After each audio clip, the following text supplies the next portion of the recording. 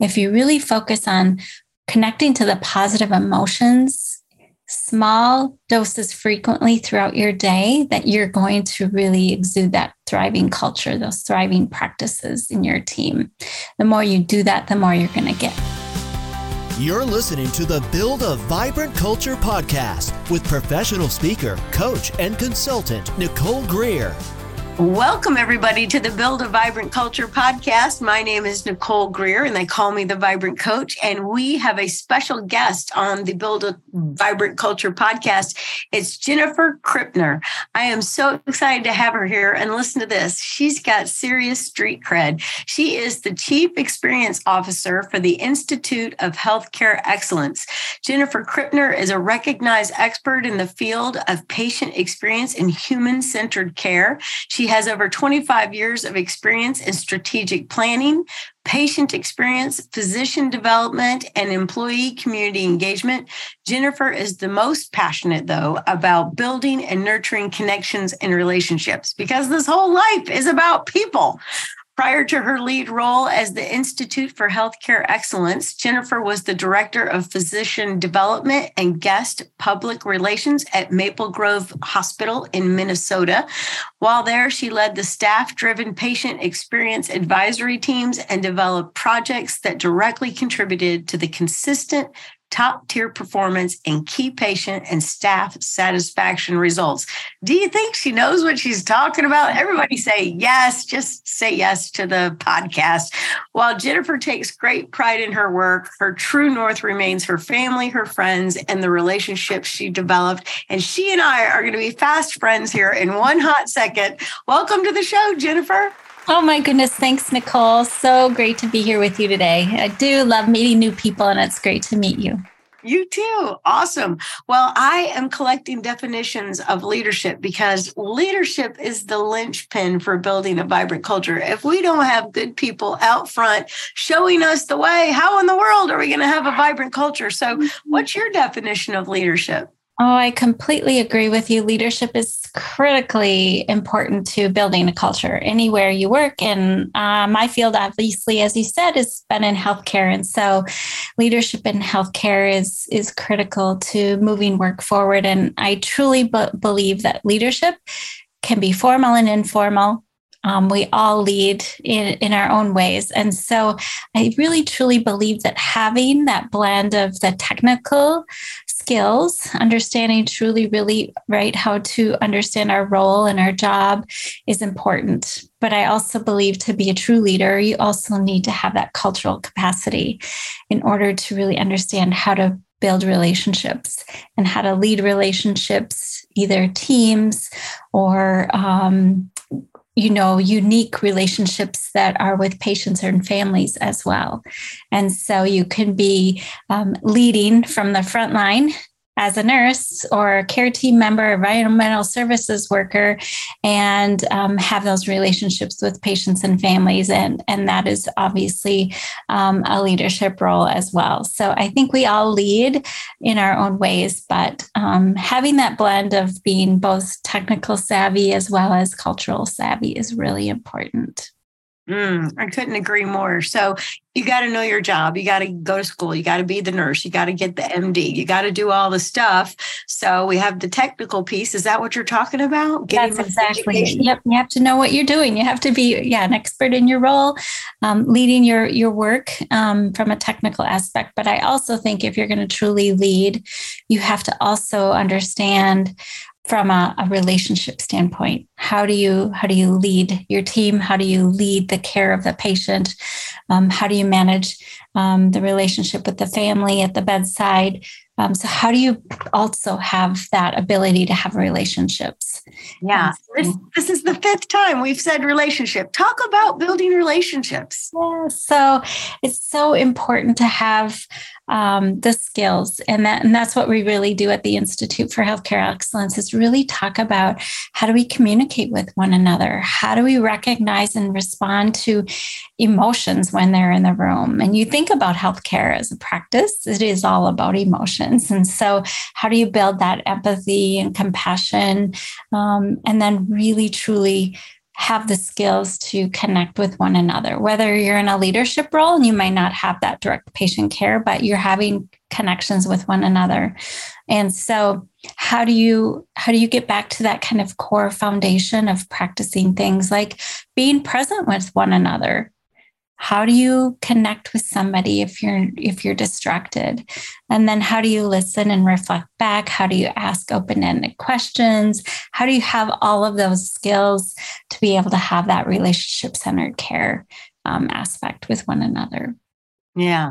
And I would think that anybody that's listening that's in healthcare knows exactly what you're talking about. That way, if you can establish that beautiful relationship with the patient, or if we're in the operating room and we've got everybody in there, everybody's got to be in good shape with each other, we're going to have a fantastic outcome, right? Because we're going to be loving on people and taking care of them. So you kind of went right through some serious skills. And so I'd love to kind of talk about those a little bit more.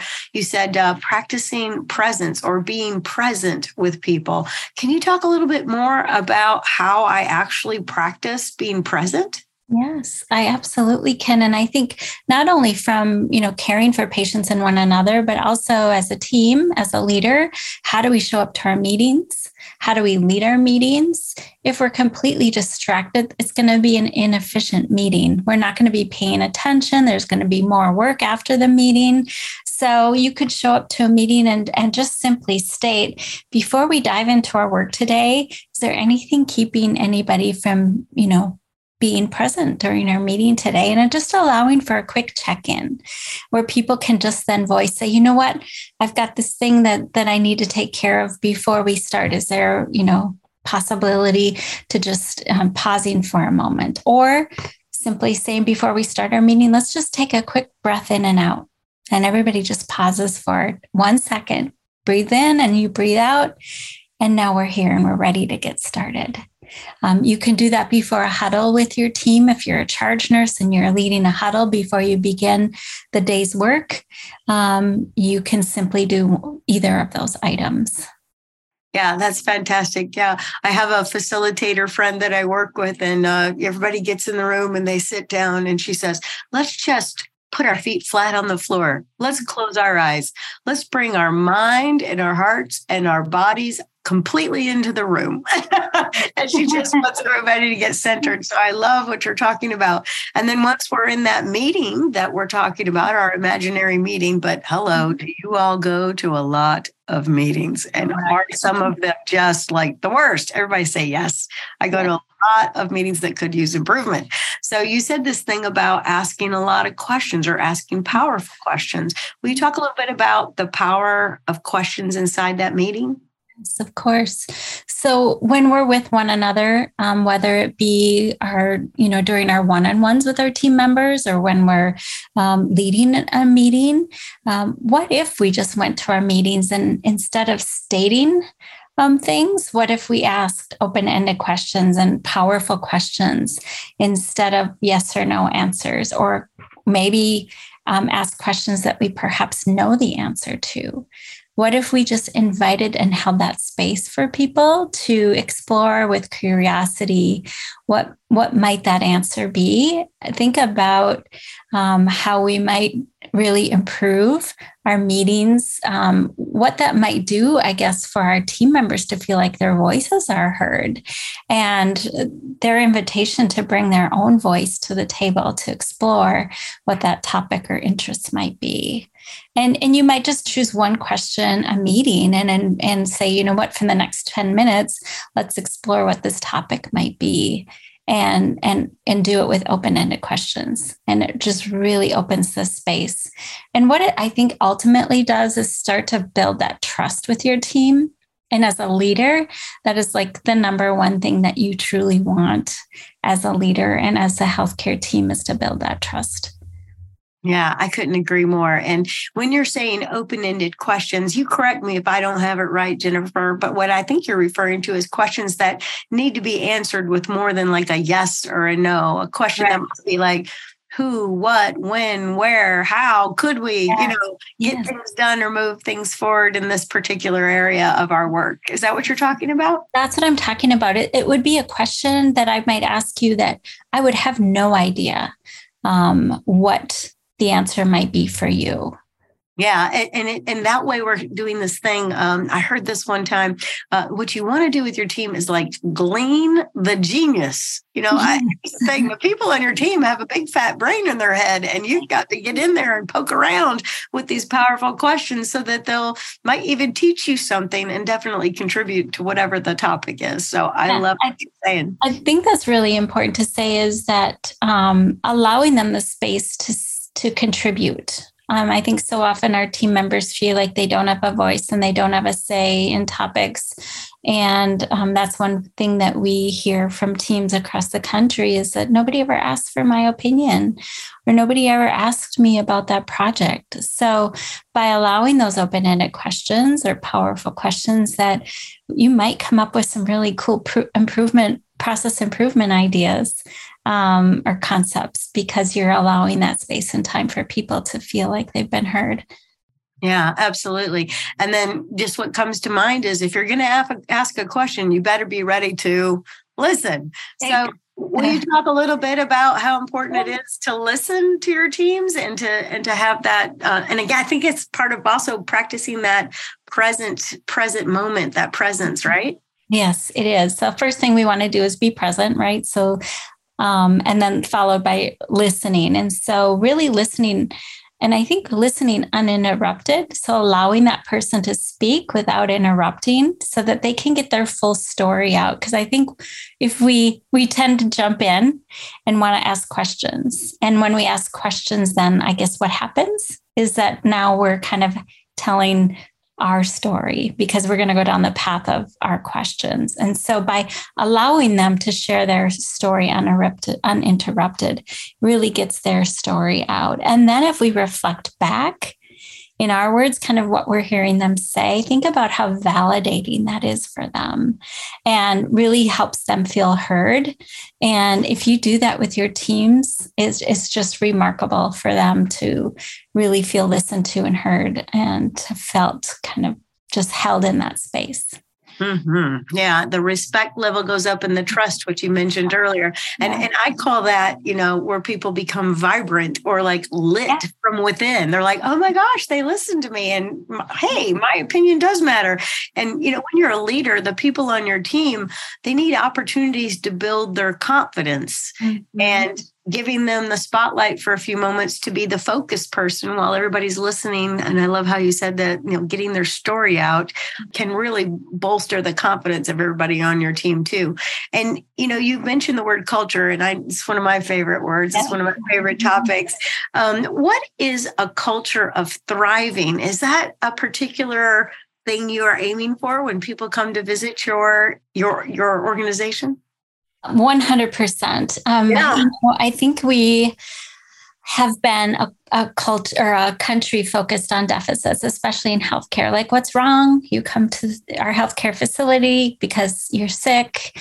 And so we're always focused on what's going wrong and what our deficits are. And we really, before the pandemic, through the National Task Force for Humanity and Medicine, which are the Institute for Healthcare Excellence was an operating arm for, really thought, what if we shifted the focus from deficits to one of a thriving culture? And what if we kind of shone the light on thriving practices? And what if we created a metric for humanity?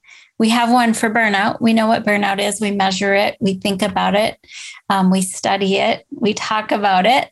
But what if we talked about what is a thriving team? What's a thriving leader? What does a thriving culture look like?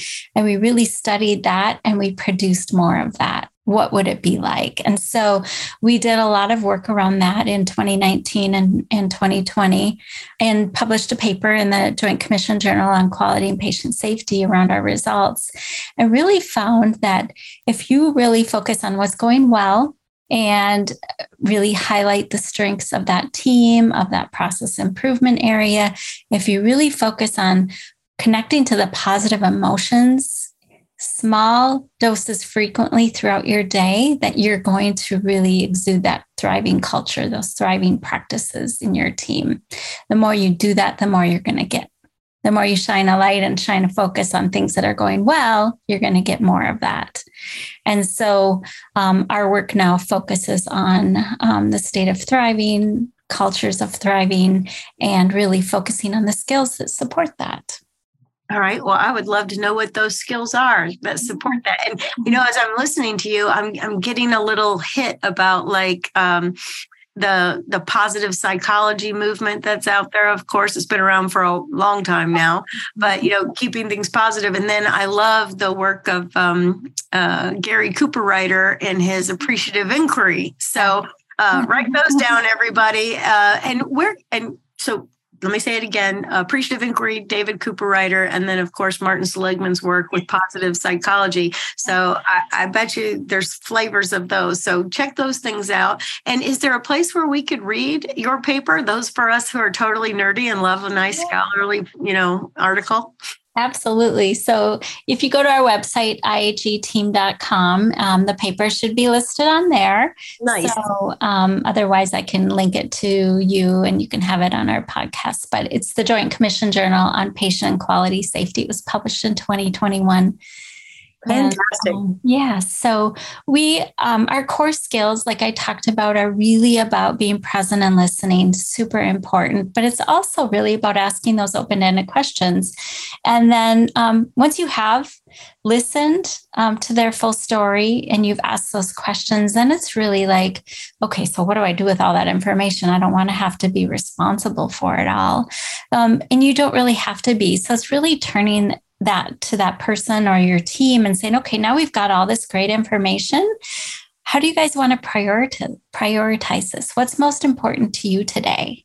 Like for this next hour in this meeting, we obviously can't tackle all of these items, but what's the top one or two we should focus on? And instead of me as the leader saying, I want to do X, Y, and Z, I'm asking the team. Because, right, you're going to get more buy-in if they say, oh, these top two things to the team are really the most important. Then as the leader, you can kind of say, okay, we'll tackle these two things. But as the leader, I really think it's also important to do this third thing. Are you guys okay with that? Right. So now we've negotiated these 3 things out of the 10 things that came up during our discussion. And you'll probably notice through that meeting that there's going to be some emotions. There's probably going to be maybe some conflict or some disagreements. So now we have to really recognize what those emotions are. And as a leader, how do you recognize them? And then how do you respond to them? And so through our work, we help you navigate through that with some really key skills on navigating that conflict or that emotion, whether it's positive or negative, and give you some skills and tools to do that. And then we always, I think gratitude and appreciation is the number one tool in our toolbox to help us get through anything, as it's the most powerful thing that can move any team from burnout to thriving. And so we always wrap our work around appreciation and gratitude. That's fantastic. And so, post-COVID, I know that burnout and overwhelm, it is a real thing for our healthcare workers that are out there. And for those healthcare workers that are listening, maybe you could share a little bit about how you practice gratitude and appreciation. That might be something that they're like, we've got to put that in place so we can get everybody kind of out of that post-COVID mode and get revitalized. Yeah. For sure. There's many things we can do. And I think a lot of people, when they think about it, they think, oh, we have to have this great award. Everybody gets one once a month. We have to have these big programs. It doesn't have to be anything big like that. And it can be small. Like I said before, the best way to practice these positive emotions is in small doses frequently throughout your day. And I'll give a couple examples where you can do it with a team. You could do something called 3 Good Things. I don't know if you've heard of that through Brian Sexton. I'd love to hear about it. So 3 good things. And it's really important. I think a lot of people stop at the very first thing, but there's 3 components to it. So for 7 days, you practice 3 good things. At the end of the day, right before you go to sleep, you write down 3 things that went well today. And so that's can be big things, little things. It could be like, oh, I watched the sunset tonight and noticed the beautiful, orange sky, right? So that's one thing. But there's two other components to it. What was your role in making that happen?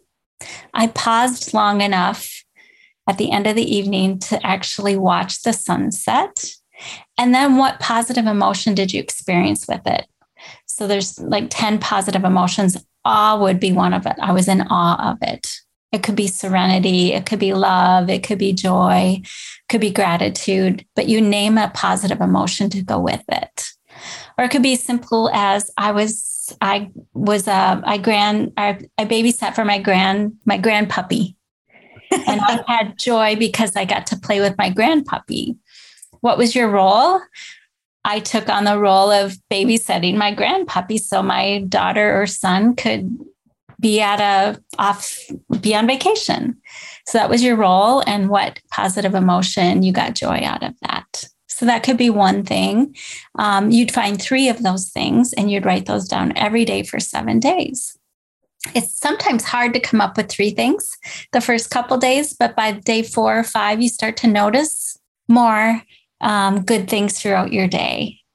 And what they've found is that if you do that for 7 days straight, the impact of that lasts for an entire year. There's depressive symptoms that go way down and happiness symptoms that go way up. And your work-life balance also improves. And there's a study out there by Brian Sexton that states all of those really amazing results. But by practicing 3 good things for 7 days can have a great impact on your thriving practice. So. Yeah. And I was just sitting thinking of that, and I'm thinking, what would it be like if people practiced this when they had dinner with the one they loved, yes, or with their families, right? So maybe even if you're thinking, my people, I don't know that they would do it at work, but I could certainly do it with my family. And of course, I could certainly do it in a little notebook on my bedside, table, right? I can get that done. Yeah. That's fantastic. Even just try one good thing for the first couple days to see if it works. Do it with your team at a huddle. Just like open up. You don't have to write it down. Just say, what's one good thing happened on the last shift? And what was your role in it? And what's an emotion that you can associate with it? That's a fun thing to do as a team. Or put up a big flip chart in the break room and write, what's one good thing that happened today, and have people fill it out. It's just ways to recognize good things that are happening on a regular basis and experiencing positive emotions. Mm-hmm. Another one is writing a gratitude letter, like handwriting a little gratitude note. If you do one letter, the lasting impact on that is for 30 days. You get an uptick in happiness and a decrease in depressive symptoms by just writing one note, and it lasts for a whole month. So you can do that with your team members as well. You can just say, okay, this week we're going to write a letter to anybody that you appreciate or want to thank somebody. So get back to the basics of handwriting. That is, yeah. And I will tell you, I've read papers in my work that, there is a connection when you write something out longhand. There's a better connection with your brain. It starts, moving all through your body. Neuropeptides are cooking. All sorts of great things are going on. So it is fantastic. I love those 2 pieces of advice. Yeah. So we've talked a little bit about how leaders need to be great listeners. They need to practice this presence. They need to ask open-ended questions and practice gratitude and appreciation. I love that. So some leaders, they're just on the struggle bus. Have you noticed this? Like when they come to you, you're like, these folks are struggling big time. What do you believe gets in the way of somebody kind of turning the corner? What are some habits or maybe beliefs that leaders need to adopt so that they can lead in this really healthy way that you've been talking about? Yeah. I think a lot of people are really focused on efficiency, productivity, really getting their checklists, kind of that technical, transactional side of leadership, and feel like that's where they're going to be rewarded for. And maybe their leader is also focused on that. So that's what they've learned. They haven't really been given the opportunity for them to be okay with being relational at work. We see that often. Like, it is okay to talk about your emotions or to talk about empathy or be connected to those that you work with. Like, oh, you're not supposed to be friends with people at work or other colleagues or other leaders. You're supposed to leave that at the door, right? And that's, I think, where burnout comes from as well. You're more technically focused. You're more at the computer. Now we've started working from home, so we're withdrawn from those relationships. And I really think that's where leaders start to struggle, because then they don't have that level of trust with their team members or level of respect amongst their peers, because they haven't been able to break through that ability to connect with other people in that way. Now, we're not all hardwired to make those connections. So there's ways that I think other leaders can help mentor people like that, that maybe just haven't been able to get to that relationship kind of centered peer-to-peer interaction before. And it can be as simple as, walking over to that person's desk and saying, oh, I see you have a picture here of you and your spouse or you and a grandchild. Tell me more about that.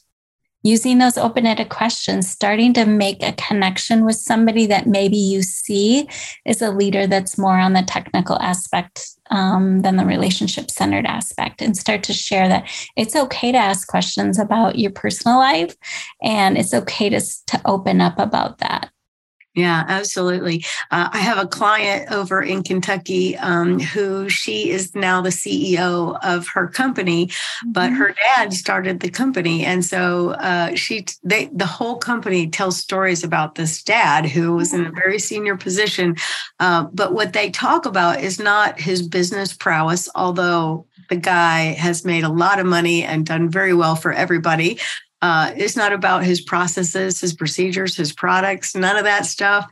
It's about, he comes in here and he remembers my children's names, and he remembers that my daughter is graduating from college, and he brings her a little envelope with $10 in it. There's just all these stories about how he is just so dialed in relationship wise. And I had the opportunity to sit down and talk with him, and he said, oh, you got to love on people. That's how you get them to work. And I thought, he's not manipulating the situation. He does really care, but he also sees the connection between the relationship and the transaction we're trying to get done, which in his case was, he wanted his people to sell.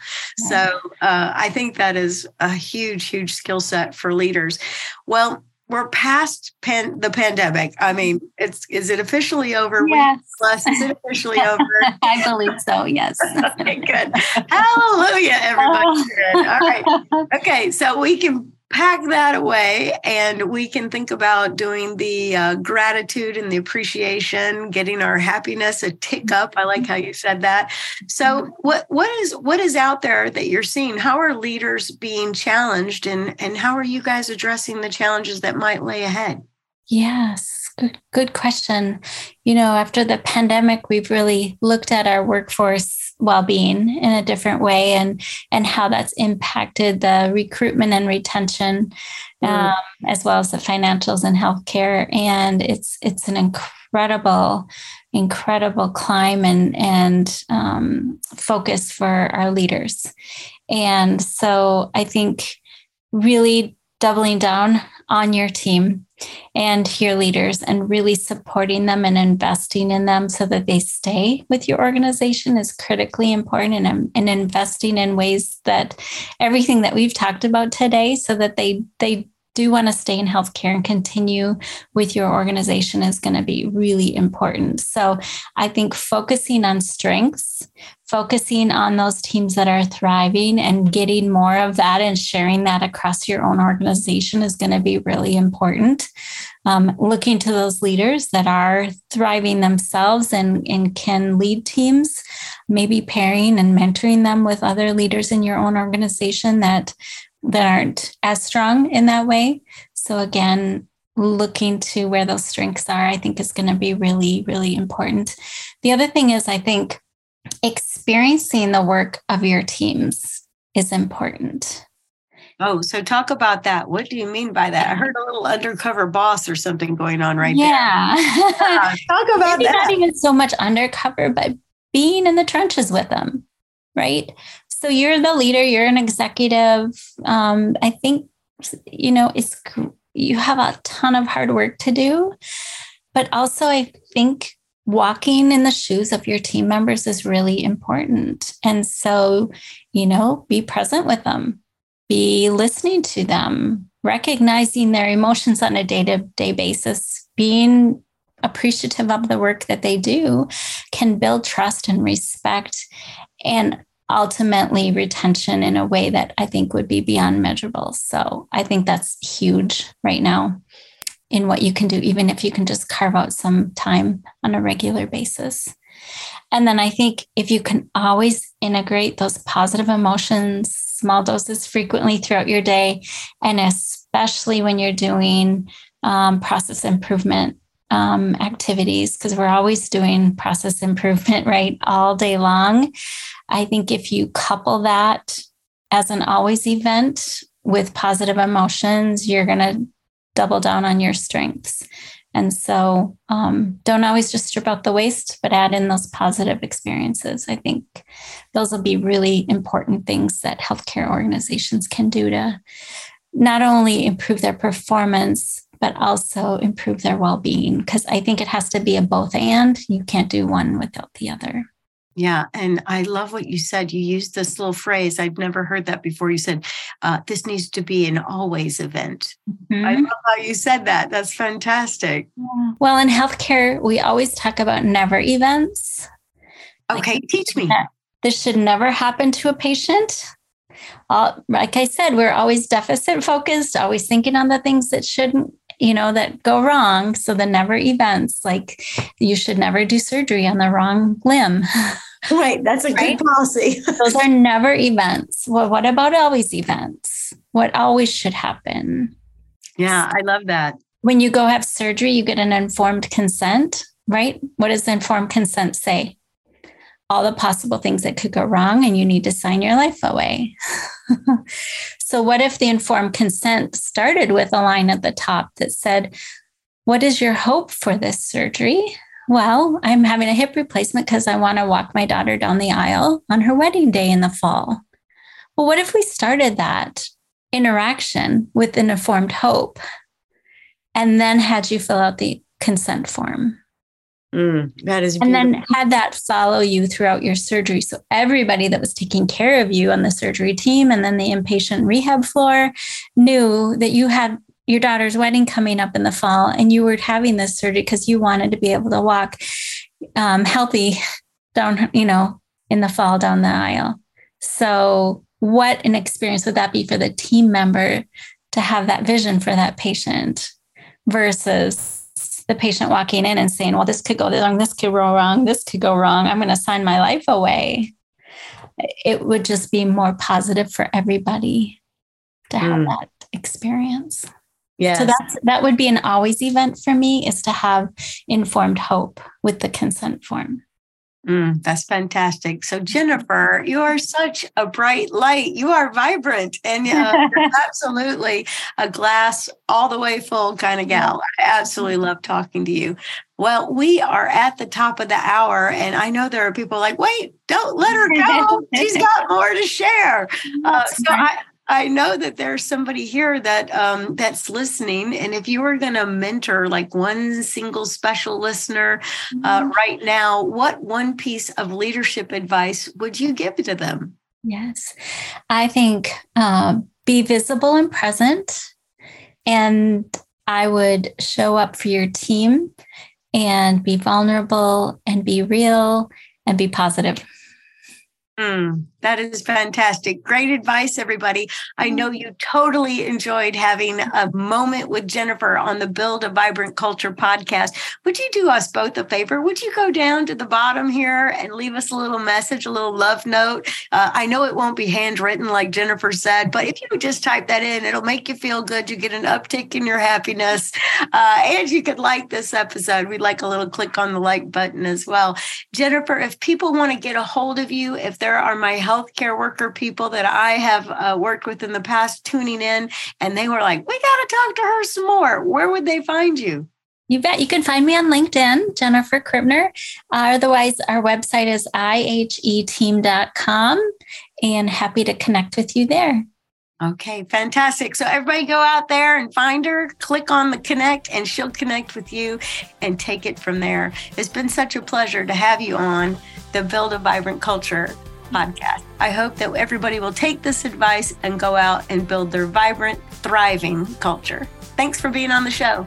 Thanks, Nicole. Ready to build your vibrant culture? Bring Nicole Greer to speak to your leadership team, conference, or organization to help them with her strategies, systems, and smarts to increase clarity, accountability, energy, and results. Your organization will get lit from within. Email Nicole at NicoleGreer.com. And be sure to check out Nicole's TEDx Talk at NicoleGreer.com.